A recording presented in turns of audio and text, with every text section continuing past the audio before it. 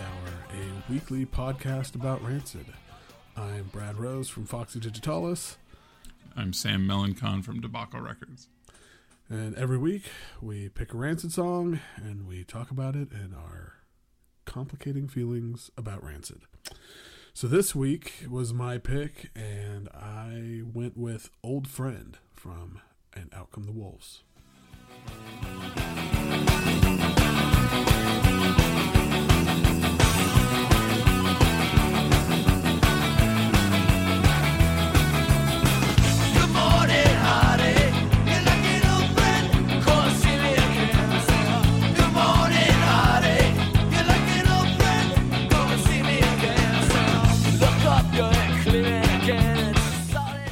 Okay, so Old Friend, obviously from Out Come the Wolves, which came out in August of 1995. I'm not going to get into all the Out Come the Wolves stuff that we've talked about many times in the podcast already, but I will mention that this is written solely by Tim.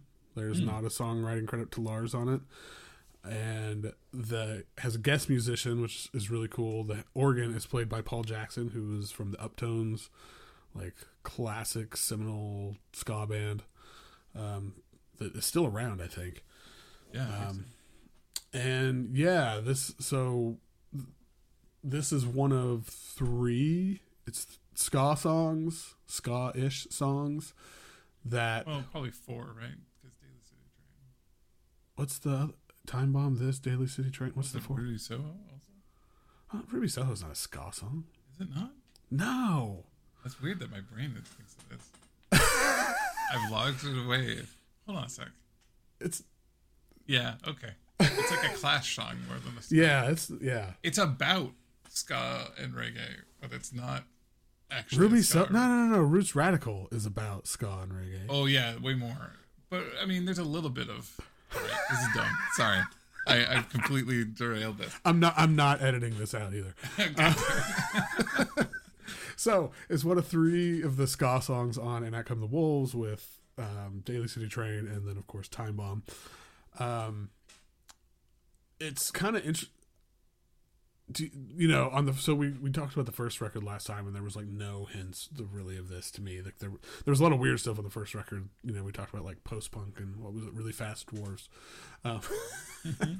And on Let's Go there was like, I don't know. I kind of, remembering back, and granted it's been almost 30 freaking years, but like I feel like the ska stuff came out of nowhere a little bit for me anyway. I was surprised when that context has been really interesting coming back to all this, because again, like we said, for me a lot of this stuff had kind of existed. Yeah, that's true. And they had been painted with like, yeah, they're part of the third wave ska revival, and did you like when you go back and listen to Let's Go, like especially as we've done a couple episodes on songs on that. I mean, do you hear, even in hindsight, hints of this? No, not at all. I think there's such an obvious break between Let's Go and Out Come the Wolves. Like I feel like I'm more and more separating a major line there for like them and their songwriting, and it does feel like to me this is truer to what they wanted it to be a little bit. Like I feel like if you listen to that first Rancid record, it feels like they're almost putting on this like, let's be tougher and harsher and more grimy. And like Tim and Matt, but especially Tim, probably is like, yeah, but I mean, people love us for Op Ivy, and like I still love all that stuff. And then it was totally, the echoes of Op Ivy created this, in 92 through 96, a pretty big ska revival that was much more, just pop punk with some horns. And like they probably were like, oh well, we, this isn't us, why don't this means a lot to us, like let's get it out there. But it is weird that it's like so on the dime, like it's this, all right, now there's this record with ska. It's also funny that you point out that there's 3 ska songs on this, because I think if you ask most people about An Out Come the Wolves or Rancid, they're gonna say, oh, that like ska punk band. Yeah. And and it's very odd that like that up until this point they basically had 3 songs with an upstroke. You know what I mean? Like, right. Like that's it. but one of them happened to be their like biggest song ever. Kind of. Yeah. I mean, I don't know. I guess you could probably, you know, between Ruby Soho and Time Bomb, but like, yeah, totally. Yeah, and I guess I mean that's obviously the obvious like predictor of this is the fact that Op Ivy existed, but it really surprised me to see that Rancid kind of, because it felt like, especially with those first two records, maybe Tim was trying to, you know, distance himself from that, not like in a bad way or anything, but just in a this is something different. This is an Op Ivy. Yeah, for sure. And then, I think, and this will be a discussion for another day, but an Out Come the Wolves feels like where he decided to finally really lean into like, okay, like that was that. This is a continuum. This band to that band. There's obviously this overlap. I mean, yeah, for sure. And again, it's kind of one of those things of like, you get the best Tim, you get the best Rancid when they're kind of just being themselves, you know? Yeah. This is one of my favorite songs on the record. And it's probably my favorite of the three ska songs. It's like Tim at his best. It's like lyrically, I really like the lyrics. Like it's really kind of endearing in a way. It's got this interesting mix of like kind of like highbrow, like which he does a lot. Like these turns of phrases that you're like, well, that's really interesting poetry. Mm-hmm. And then half of it's like the most obvious, like if somebody else sang this in a different context, you would be like, man, this is taking the nail and hitting it directly on the head over and over and over in a way that like most pop stars wouldn't get away from, Yeah. And and he kind of, and to that effect, I like the second verse. It's like the first half is that really like testify my love for you. And I know it runs deep through your body too. It's like, come on. But it worked. Like I don't have a problem with it or whatever. But it's one of those things where it feels a little cliche. But then I feel like the second part of the verse, like the coal black top in the hot concrete and the old tin van, and it's like this. I don't know. I think it's like this really nice dichotomy of like, I mean, between the sort of cheesiness and the more poetic part, and then even in the idea of like it's like this describing this feeling of. We're so in love, whatever, but it's actually like pretty not as like great as it looks. And yeah, I mean, it seems like I interpret this song, especially looking back at it, as like there's a little bit of heartache and like there was somebody he really liked in Cleveland, is my understanding. Yeah.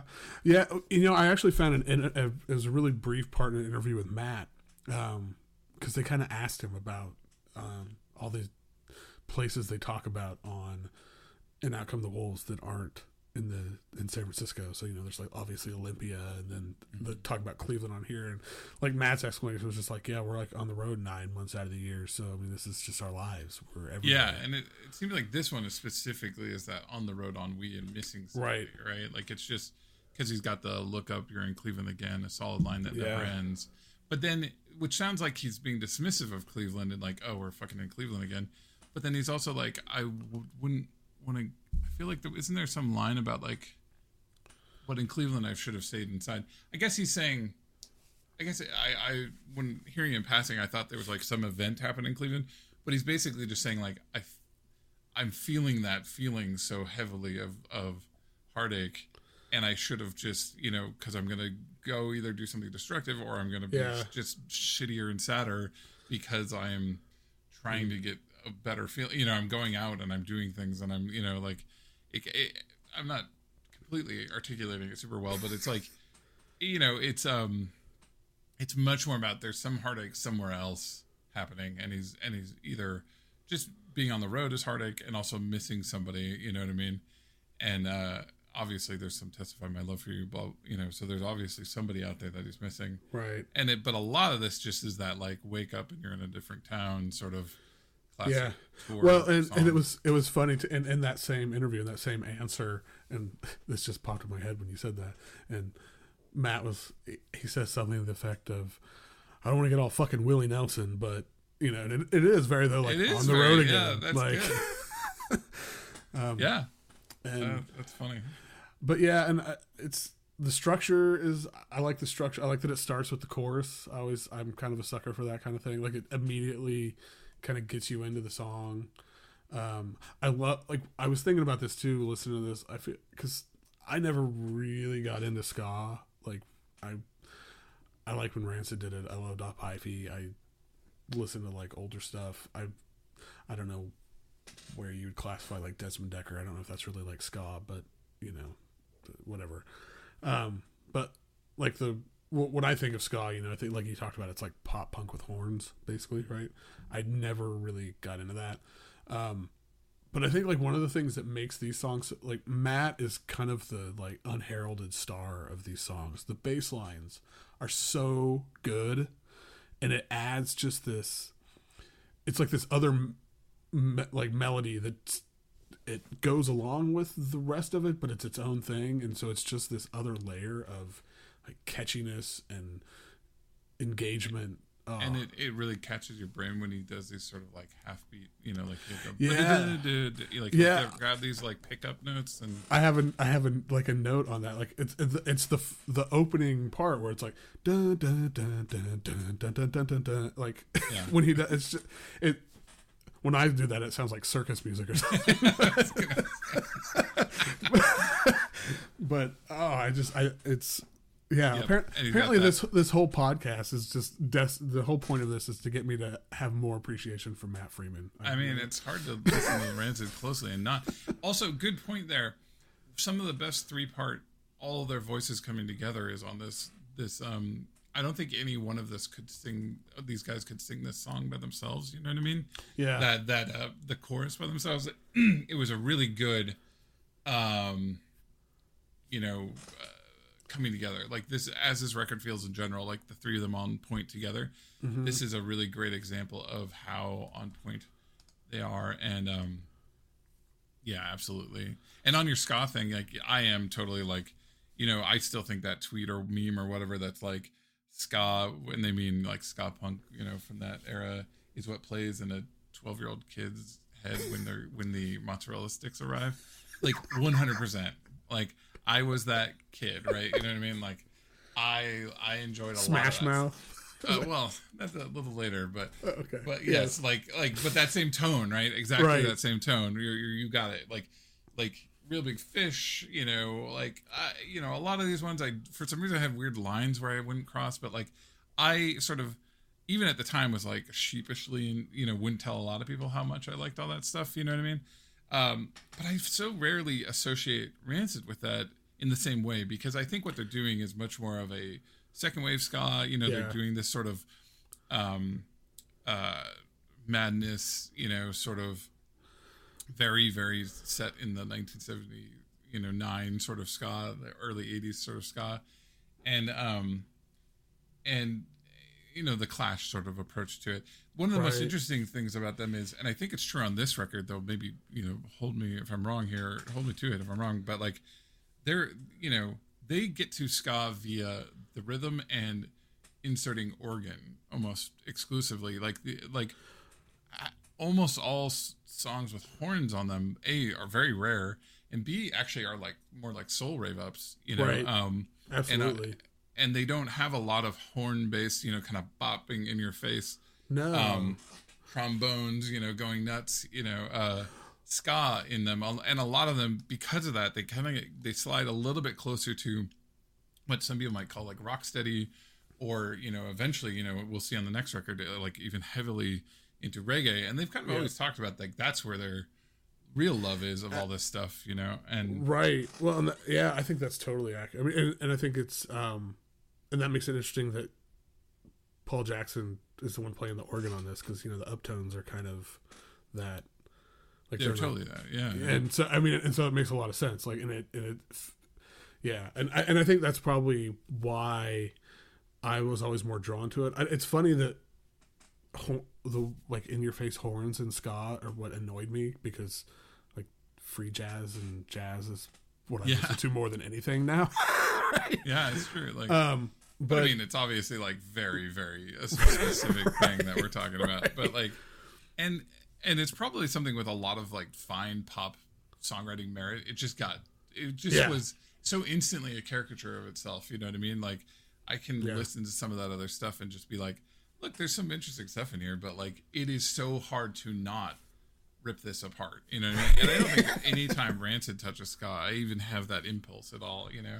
No. Also, I think it's so interesting that they tried to have this very introspective song. Yeah. But it's one of their most like kind of up, like they use ska in a very like forlorn on reggae in more of like a forlorn way on average. You know what I mean? Like Tim tends to get the most sentimental on a lot of ska songs more than, and a lot of people you would think of it as being the upbeat, like, right, party starting song. You know?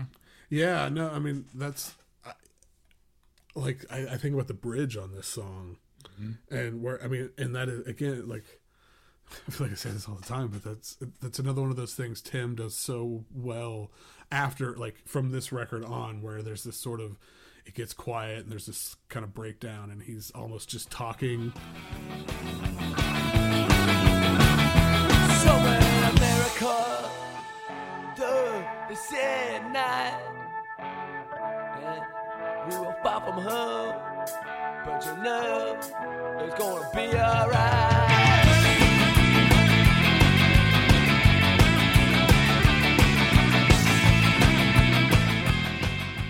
But yeah, I do love, like, that's a really good call out, like the sort of juxtaposition of that with the, you think of if you just listen to the instrumental of this, it's you would not think it's going to be this. But it is kind of like more minor than you would expect, you know, like it's a really cool combination, and it creates what I've noticed, the one thing I've noticed is it seems to create a really big like sing along effect when they play it live. When I've watching old videos, like it seems like they played a lot, they played in all different eras, and it seems like when you can hear the crowd, they're all with them, and it's kind of, this is one of those songs that is very specific to a person in a moment. But you see this with big bands where they hit a nerve, and now it becomes everybody kind of, it's just vague enough that everybody can overlay their own moments of that same ennui and heartache, you know, onto it, you know, especially if you're a teenager, you know, and like, I think it's one of those songs that now is just kind of belongs to everybody, you know, and it must be fun to play live just because you get such a response from it, you know what I mean? Yeah, and you know, another interesting thing about a lot of those live videos, I'm guessing we probably watched all the same ones, is you can hear Tim playing guitar. Yes, because he's the one doing the like he's upbeat doing the thing. Upstroke. And Lars is doing the solos, and he does great solos on this. That's another thing to bring up. What the sort of final point I have about this? You might have other ones, but the main other thing I wanted to get to is it was funny. I was like, oh, this is doing that really kind of forlorn section of And Out Come the Wolves, you know, like, and I always think the second third, or, you know, the last third, second half of this record is being like remarkably down, you know, like it's, and introspective. And then I kind of zoomed out and I'm like, is the secret to And Out Come the Wolves is that it's really fucking sad? Like every song record is actually, And I don't know why that took me so long, because that is what I like about it. It very much is what I like about it. It is a very nostalgic, sad, bittersweet record. Yeah, and it's I think that's spot on, actually. And I think that's why even 20, 30, almost 30 years later, I'm still so drawn to it. Like, I think, like, we talked about this a couple weeks ago. Rancid 2000 is probably my favorite Rancid album at this point. But, and, you know, this goes back to my constant obsession over, like, heart versus head. Like, my heart, this is like my heart record, right?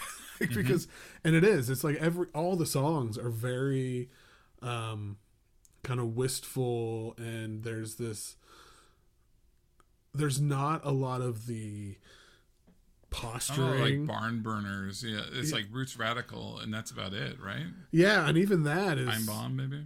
Yeah, and those are even, you know, they're not. I don't even think those are. They're somewhat backwards looking, you know. They're really referencing other things, you know. Yeah, I mean, Roots Radical. You know, it's because one of the things I thought about too is like when I saw that Tim was the sole songwriter on this, and I have to double check to see if he is the only one who gets songwriting credit on Daily City Train or Time Bomb. I feel like it was, and it was like, oh well, maybe, you know, is this more of is this like a Tim thing, like not as much of a Lars thing, like maybe he wasn't, he just. But then, I mean, Roots Radicals named after a Jimmy Cliff song, so like, yeah, exactly. It's like clearly they're both like, and I mean, Lars sings a ton of this. Like if he was not into this, like he, Tim wrote it, but like Lars sings huge chunks of this, Well, and I think, I mean, there's a couple of things like, I totally just forgot one of the things I was going to say, but I'll say the other one because it's one of the things that always amazes me about Rancid records, and Out Come the Wolves is the prime example. Well, they're all like, when growing up, or even now, like it seems like bands typically it's like the first 5, their best songs are always like in the first 5 on the record, and the last half of a lot of records just drag, and it like forever. And there's sometimes, but every freaking song on this record is like really good. But then the thing that, and Rancid does this all the time, like the end of the record is where they hide like some of their best songs. They really have a like storytelling mindset on their record, and it's something I super appreciate. I think sequencing is so important in so many things. Oh my god, and me too. And I think that's probably what sets them apart. They know that if they just put the 4 huge Lars songs in a row, it's not going to be as impactful as if it's a counterpoint to some sad reggae song. I'm thinking about Life Won't Wait and how weird the sequencing is on that one. Like they seem to really, really, really think about sequencing and how songs sit next to each other. So I fully agree, and I think this one is a great example of that for sure. Yeah, and they always end. Yeah, it's amazing, and it's like. It's funny. I'm totally with you on sequencing thing. I think it's a underappreciated art form. For my own music, I obsess over it to the point I've told this story many times. But when I used to work with Type Records, they put out a couple of my records, and John Twells, who ran it, they were a great friend of mine. Still a friend. Like I don't talk to them as much as I'd like to these days, but. Like they would have to take stuff away from me because I couldn't stop tweaking the sequence, messing with it. Was like, dude, just send me the fucking masters. And so, but it's why I appreciate this so much. And they do like all their records they tell a story, and like there's like a narrative to it, and then there's also just musically and they seem to understand catharsis too, like through and catharsis and all that stuff, right? Like, for sure. And I on sequencing, literally the number one time I ever futz with a record when somebody's giving for my label, it's sequencing. It's like I think this is great, but I need to like sit with it and resequence it because. Or somebody will give me a demo and I'll be like, that's the perfect sequence. And they'll change it. I'm like, no, you can't change it. Like even if it makes it's little squishy on how much can fit on the side of an LP. Like, right. I really believe that's the difference sometimes between a good record and a great record. And I think that's, and Out Come the Wolves is such a great example of, because I mean, these are all arguably like good songs. I don't think there's a bad song on. The hit to miss. It would be hard. It'd be an interesting challenge for us to come up with like what is the bad song on that. I don't know if there is one. Yeah. But the way that it flows and like the story that it tells just elevate it. It not only like elevates the record, it elevates each of the songs. Like I mean, it's just. Yeah. It was like the stars aligned for this record, and it's it's. All these years on, it still gets me. Like 100%. And it's because they seem to have, I don't know, they seem to be able to be a fun punk rock band, but like express all these complex thoughts, even in these like little pop ska songs. And I think that is definitely something that is different. Yeah, so I think that's good. I think I had something else to say, but I can't remember what it was, so it must not have been that important. So. Now let's hear what your pick is for next time. I've gone about 8 different directions on this, and so I'm just stopping myself and picking one. Let's talk about Backslide. Oh, okay. Speaking of horns, Backslide. talk about the times horns were on a song, but it wasn't a ska song. This is good. I'm like, ever since we did Blood Clotting, because I listened to Life Won't Wait probably more that week than I've listened to it in years. I've been wanting to get back into Sacrilege. Yeah, So okay. Good. Well, we'll talk.